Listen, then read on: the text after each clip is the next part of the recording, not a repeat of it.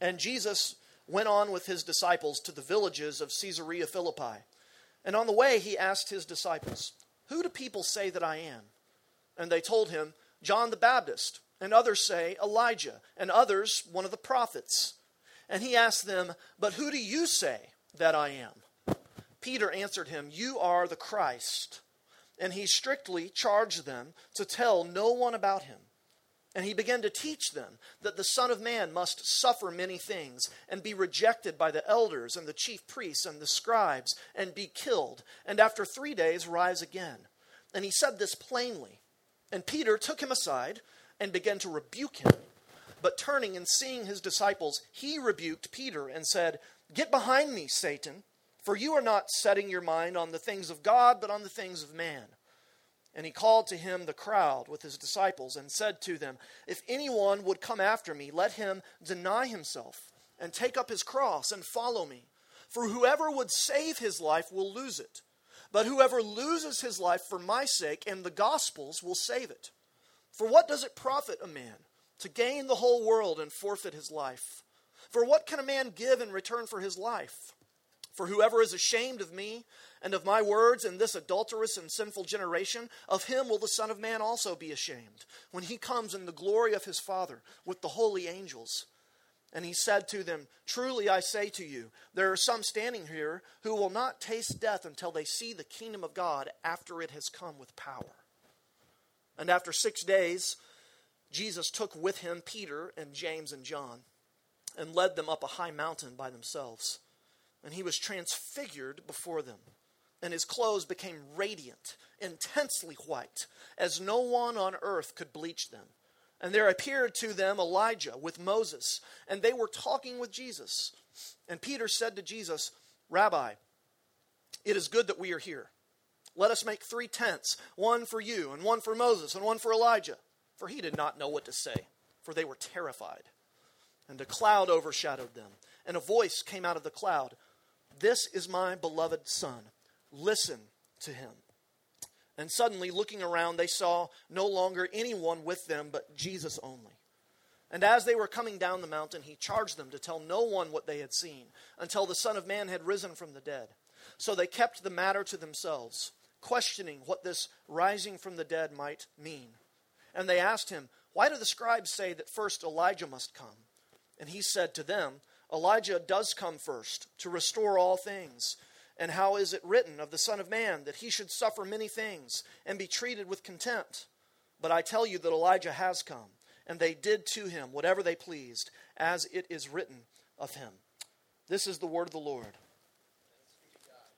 Amen. Let's ask God to help us as we take just a couple of minutes this morning and study his word. Please join me in prayer.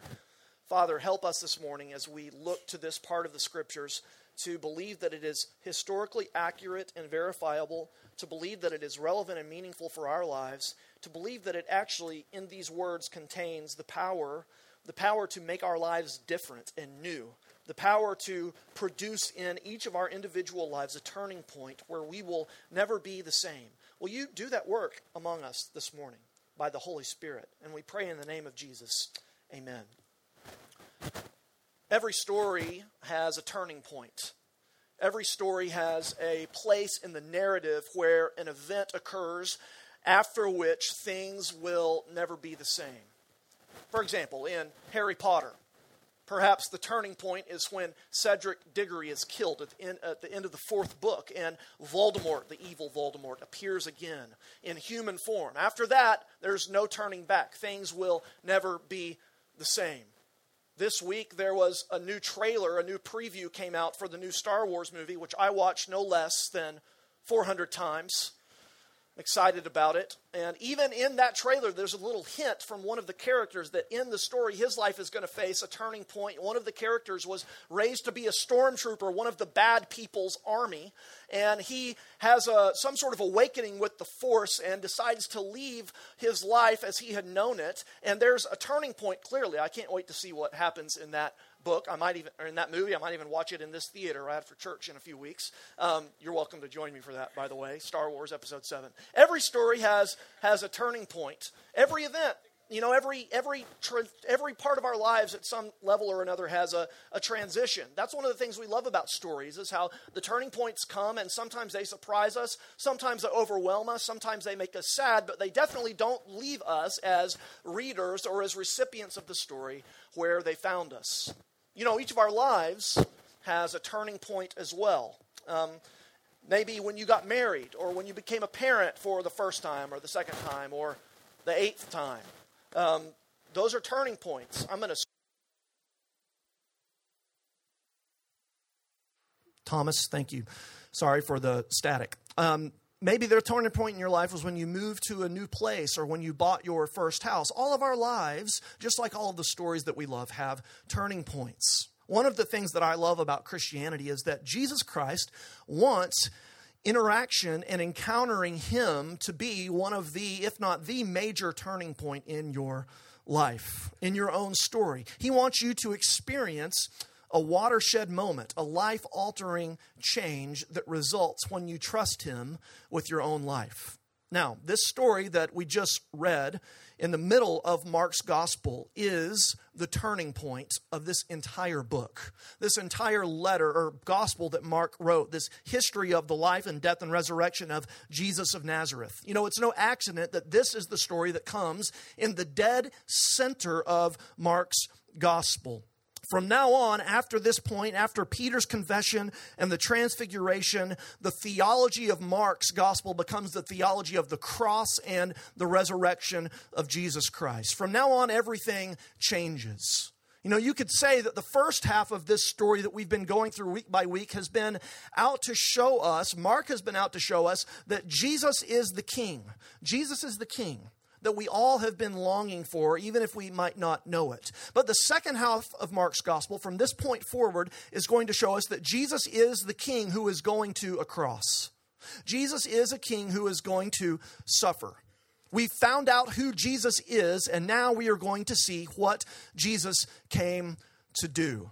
And it all changes, it all begins, it all starts here with this passage. The turning point for the disciples in the Gospel of Mark begins here. And my prayer this week has been that perhaps as we think a few minutes about this story this morning, God might bring a turning point in your own life when it comes to knowing Jesus. Let me try and summarize the main idea like this. The turning point in each of our lives comes when we trust in and follow Jesus Christ. It's very simple. The turning point in each of our lives comes when we trust in and follow Jesus Christ. Now, I want to show you 3 things from this passage that I find each of which to be remarkable, that I think God wants us to understand clearly. I want to show you the confession, the invitation, and the revelation, okay? The confession, the invitation, and the revelation, as we see that the turning point in each of our lives is going to come when we trust in and follow Jesus Christ. So first, let me talk to you just for a couple of minutes here about the confession. We see that there in verses 27 through 30. Jesus, we read, takes his disciples north to the villages of Caesarea Philippi, and on the way, he sort of asks them what the rumor mill has been saying lately about him. You see what he says there in 27? Who do people say that I am? And his disciples respond, right, with various answers. Some say John the Baptist, some say Elijah, others say you're another one of the prophets. But then Jesus personalizes it. Jesus makes it personal. He asks them, okay, that's fine. I understand what the gossip is, but who do you say that I am? What do you think about me? And Peter gives one of the most important answers, one of the most important verses in all of the Scripture. He gives a confession. Like when we have a confession of faith on Sundays in church, what Peter is doing here is stating something that he believes to be true. And he's pictured here, by the way, as a spokesman for all of the disciples. He's kind of like the press secretary of the 12 disciples. He's speaking for all of them when he says, here's who I think you are, Jesus. You are the Christ. That's a turning point statement. After this, nothing is ever the same. It's a really, really important thing that Peter says here of Jesus. So what does it mean? Well, that word Christ is not Jesus' last name. Like my last name is Evans. The word Christ is a title, rather. It's a title that was very prominent in the Old Testament Jewish world. Christ is actually the Greek translation of the Old Testament Hebrew word Messiah. And so when Peter here says that Jesus is the Christ, what he is confessing is that Jesus of Nazareth, this man that he has been following, and this man that he has seen do miracles and teach with authority, this man is the anointed one. This man is the king. But he's not just any king. Peter is saying that Jesus is the king. He is the long-expected one. He is the one who had been promised. He is the anointed one, the Messiah, the king to end all kings, the king who is going to make all things new and heal all that is broken. You see, Peter here is making a statement about Jesus, a confession about Jesus that marks Jesus as the King of Kings, as the deliverer, as the chosen one. Peter and the other disciples recognize in this instance the true identity of Jesus. He is the Christ. Finally, after 8 chapters at this point, we as readers are supposed to say, yes, that is who he is. It's all been building up to this moment. It should be clear. He does things that only God can do. He says things that only God can say. He is God himself, the promised king, come into our world to heal all that is hurting, to mend all that is broken. It's the turning point in this story. And it's the turning point in many ways for the disciples. Listen, the turning point in their lives came when they rightly identified who Jesus is. And it's important for you, each one of you, and for me to understand that the same is true for each one of us. Listen, to have a turning point in your life, to experience change, to experience hope and healing, you must confess the same thing about Jesus that Peter does. In order to experience the life of joy that Christianity promises, you must correctly identify Jesus. And to fail to see Jesus rightly results in a failure to see your own life transformed. There's a British evangelist and pastor named Rico Tice who tells a story of one time when he was in a London pub waiting for a seat at a table so he could eat dinner. He was waiting for some minutes, and there was a young man in the waiting room with him who looked sort of vaguely familiar. Have you ever had an experience like that? He looked vaguely familiar, but Rico couldn't quite place him in his mental catalog of people. He had blonde hair, and he was a pretty good-looking guy, and as he was waiting, he sat there just sort of looking at him awkwardly, I guess like British people do for a few minutes. Obviously not going to say anything, pretty, downcast and quiet. And eventually, a coterie of people that, were armed and dressed up like Secret Service agents come and said, "Our table is ready, Prince, Mr. Prince." And it turned out that it was Prince William right there waiting with him. He just hadn't identified him, which is amazing to me that he didn't know who he was, but he couldn't quite place him. And so he sat there looking like a bump on a log, awkwardly, for the whole 3 or 4 minutes, which at that point I'm sure felt to him like 30 or 40 minutes. The ability to identify someone when they are in your presence can oftentimes be extremely significant. That's what the disciples do here. They identify Jesus rightly. They recognize him for who he is. They confess him. They confess what is true of him. And so the question that's inevitably pressed upon each of us is, do you recognize Jesus? Do you confess him to be the Christ, the Son of the living God? One of the things that I think helps us see Jesus as the Messiah, as God himself, as the true king, is the way he presents himself and handles himself throughout the gospel stories. Think about it. If you're familiar with the gospel, even as we've been going through Mark, you might have noticed this. On the one hand, Jesus says some things that are just radically egocentric. I mean, he talks about himself constantly. And yet, on the other hand, he doesn't do it in a way that drives people away from him. He rather does it in a way that continues to invite people in. That's extremely unique. Have you ever been around someone that talks about themselves all the time? Normally, that is a recipe for rejection in relationship, right? It drives people away. We don't want to have anything to do with the people that are self-infatuated, that are completely focused on their own egos, on talking about themselves all the time. And yet Jesus does that. He says things about himself that no one else would be able to get away with in any sort of normal social setting. He says, before Abraham was, I am. What does that mean? I mean, who says that? He says, I am the bread of life. He says, I am the light of the world. He says, I am the true light who's come down from heaven. That's not something that normal, regular people say. And if they do say something like that, they're not going to have any friends, much less any disciples around them for long. But Jesus can say this in a way that's not infuriating, that's not supremely annoying. He says these things about himself, and it doesn't drive everyone away. Rather, it draws people to him. He can make these seemingly crazy claims, you see, and still be balanced, still seem to be concerned for others and helpful. You know, part of the question is, what kind of a person can do both of those things? Only someone who is supremely confident in his own identity and ability. One theologian has written this: the strange thing about the egocentricity of Jesus' claims is that, stark as they are all directed at our welfare.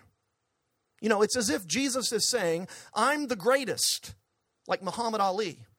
But he's not like Muhammad Ali, because he says, I am the greatest, and look what I can do for you. Look how I can serve you with my greatness. He says, since I'm the bread of life, you can be satisfied. Since I am the light of the world, you don't have to live in darkness. Since I'm the giver of eternal life, we can share eternity with him. Since I'm the forgiver of sins, we can have our guilty consciences dealt with. Since I am the judge of the world, we need not fear the judgment day. You know, it's as if Jesus is like a skillful surgeon who comes in right before he performs an operation and says, it's no big deal. I've done this operation thousands of times.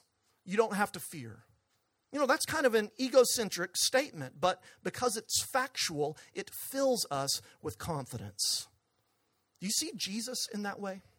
That's part of the question Mark wants you to answer. Do you see him rightly? Are you able to make the confession about him that Peter does?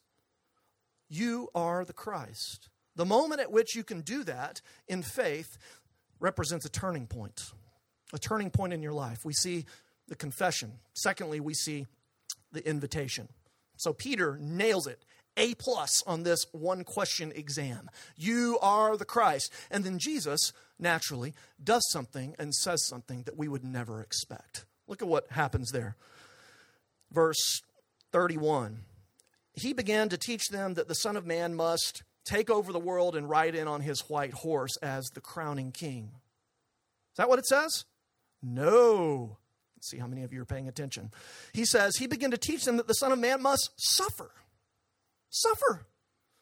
many things and be rejected by the religious leaders and eventually die, be put to death on a cross, and after 3 days raise again. And Mark makes a point to tell us in 32 that Jesus said these things plainly.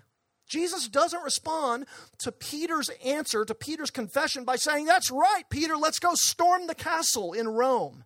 Let's take over. It's time for a political revolution. Let's do this. No, Jesus begins to tell them that he's not the kind of Messiah that they expected. Think about it, okay? What kind of a king does that? What kind of a king, when he's finally got a guy that understands who he is and what he wants, begins to say, actually, I'm going to have to die? Peter doesn't get it. Peter has an agenda. He wants a Messiah who's going to conquer and who's going to take over. Which is why Peter, right after getting an A+, here gets like an F minus. You don't ever want to rebuke Jesus, right? But that's what Peter does. He takes Jesus aside and in a moment of extreme arrogance begins to rebuke Peter. He begins to rebuke Jesus, and he begins to rebuke him because it becomes clear that Jesus' agenda is different than Peter's agenda. And so Jesus has to rebuke Peter right back. We see there in verse 33 when he says famously, get behind me, Satan. You know, it's as if Jesus is saying, I am the Messiah. I am the Christ, but I am going to rule in a way that you do not anticipate. I am a king who is going to suffer. I'm a king who is going to die. And then he invites his disciples. And he invites you and I to lose their lives as well. He gives an invitation. And that's the second thing that you have to understand in order to have a turning point in your life. You must confess who Jesus is, and then you must be willing to base your entire life, your entire identity on him. That's what Jesus is getting at there in those pretty stark and difficult words in 34 through 38. Look at what he says. If anyone would follow him, if anyone would be his disciple, 34, he must deny himself. He must take up his cross. 35, if you're going to save your life, first you must lose your life. So Jesus is here saying that the only thing we can really do to find our lives is follow Jesus in the path of losing our lives.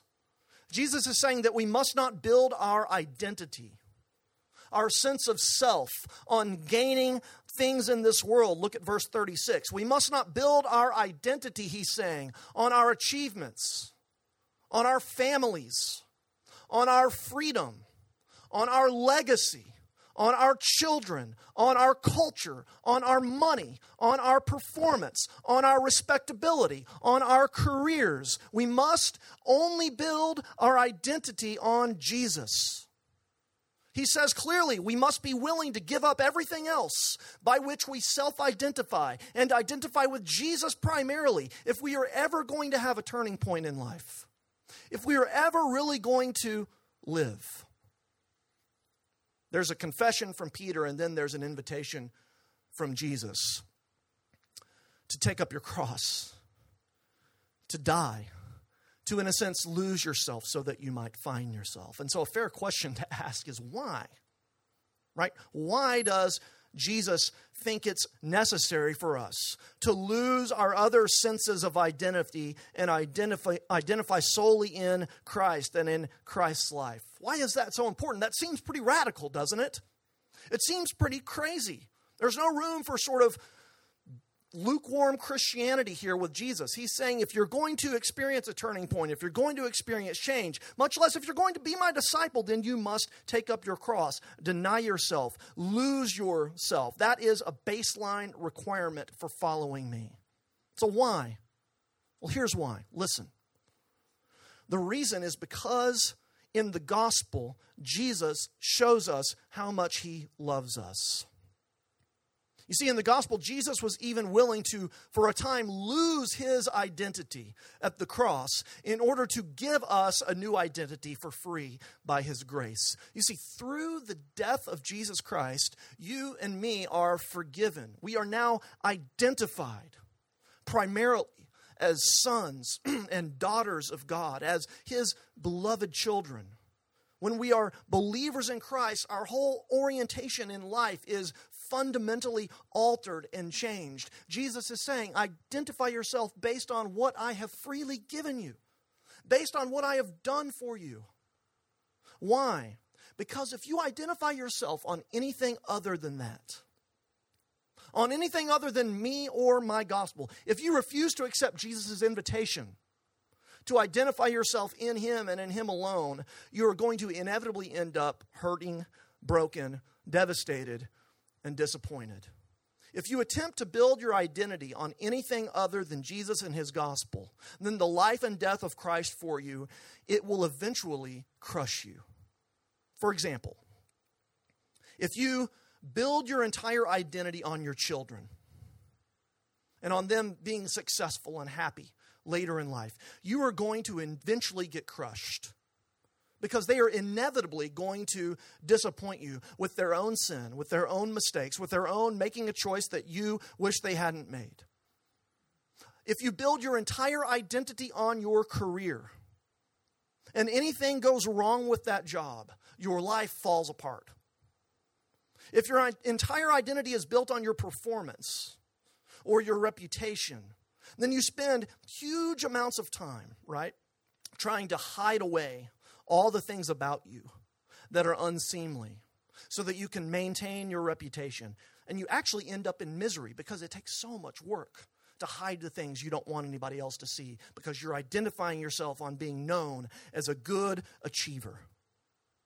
Only when you see the Son of God, Jesus, loving you, only when you are moved by that in a visceral, existential way, do you begin to get a strength, an assurance, a sense of your own value and distinctiveness that is not based on what you're doing. It's not based on whether somebody loves you. It's not based on whether you've lost weight. It's not based on how much money you've got. It's based on what Jesus has freely given you. And so you are free. Your old approach to identity is gone. You see, Jesus is inviting us to lose our own attempts to make our lives worth living and trust that He makes it worth living through His love for us.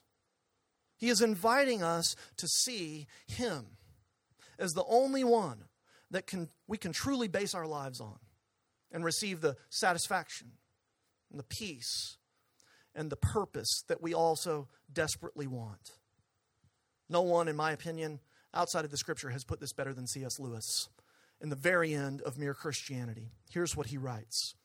Give up yourself, and you will find your real self. Lose your life, and you will save it. Submit to death, the death of your ambitions and favorite wishes every day, and the death of your whole body in the end. Submit with every fiber of your being, and you will find eternal life. Keep back nothing. Nothing that you have not given away will really be yours. Nothing in you that has not died will ever be raised from the dead. Look for yourself, and you will find in the long run only hatred, loneliness, despair, rage, ruin, and decay. But look for Christ, and you will find Him, and with Him everything else thrown in. See, that's the invitation that Jesus is offering to us. If we want to experience change, if we want a turning point, we must confess who Jesus is. We must identify Him rightly, and then we must accept His call, His invitation to base our lives solely upon Him and His gospel. So the turning point comes when we confess like the disciples do, when we accept the invitation to identify ourselves on Jesus, and then thirdly, when we see the revelation of why Jesus came. To put it another way, we have to understand His identity, we have to understand His call, and we have to understand His purpose. That's just a part of what's happening here in these final verses, these famous verses about Jesus' transfiguration. But it's where I want us to focus for now. So real quickly, let me plow through this as we try to make this last point, the revelation.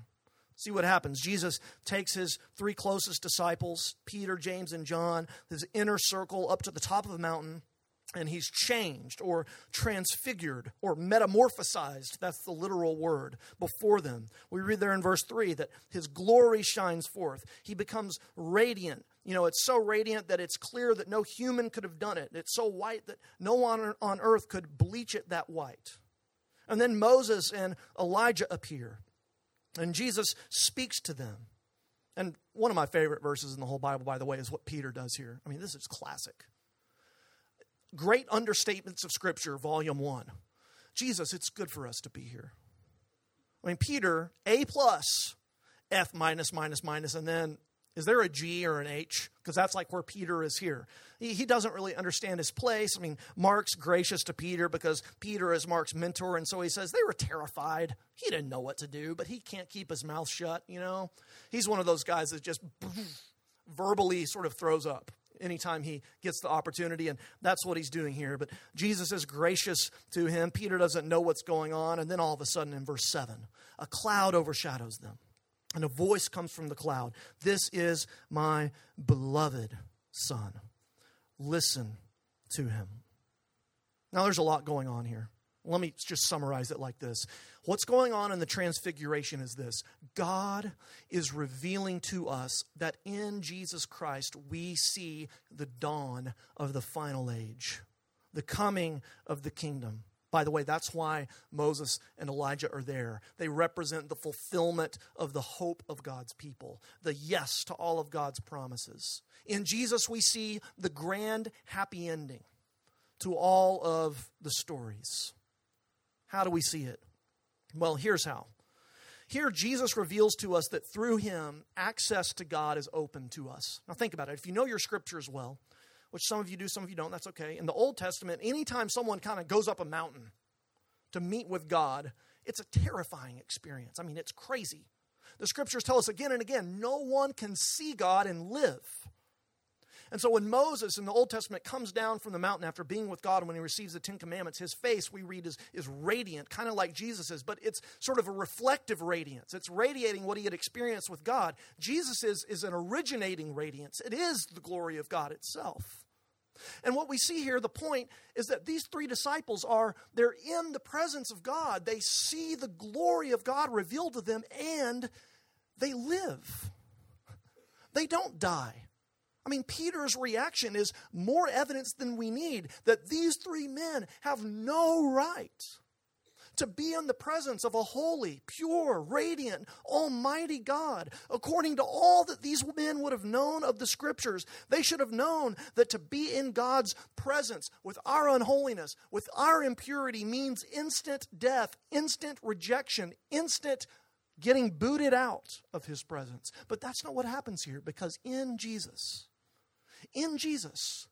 the revelation is that access to the face and presence of God is again freely granted to sinful, rebellious, unclean, impure people like Peter and James and John and Luke and you.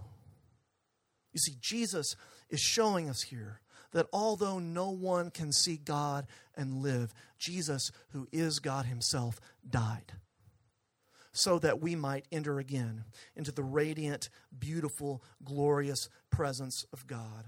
You see, what's happening in the transfiguration is this. Sin has so driven a wedge between us and God that we cannot even be in his presence without death falling on us. That's what should have happened to the three disciples here by all rights, but that's not what happens. Instead of God ushering a statement of judgment, he says, "This is my beloved Son. Listen. Listen to him." Here's the point. Through Jesus, we can enter into God's presence, not as his unclean enemies, but as his beloved children. Through Jesus, we can access the beauty and the majesty and the very life of God personally. And that can happen because Jesus died to rid us of sin and impurity and to give to us the righteousness that we need, his own righteousness, to approach God. You see, Jesus bridges the gap that exists between us and God due to sin by taking our sin and its guilt upon himself and giving us all we will ever need to be forever God's friends and family. And Jesus does all of this for free by his great grace. Mark wants us to say to ourselves after reading these verses, how wonderful is that?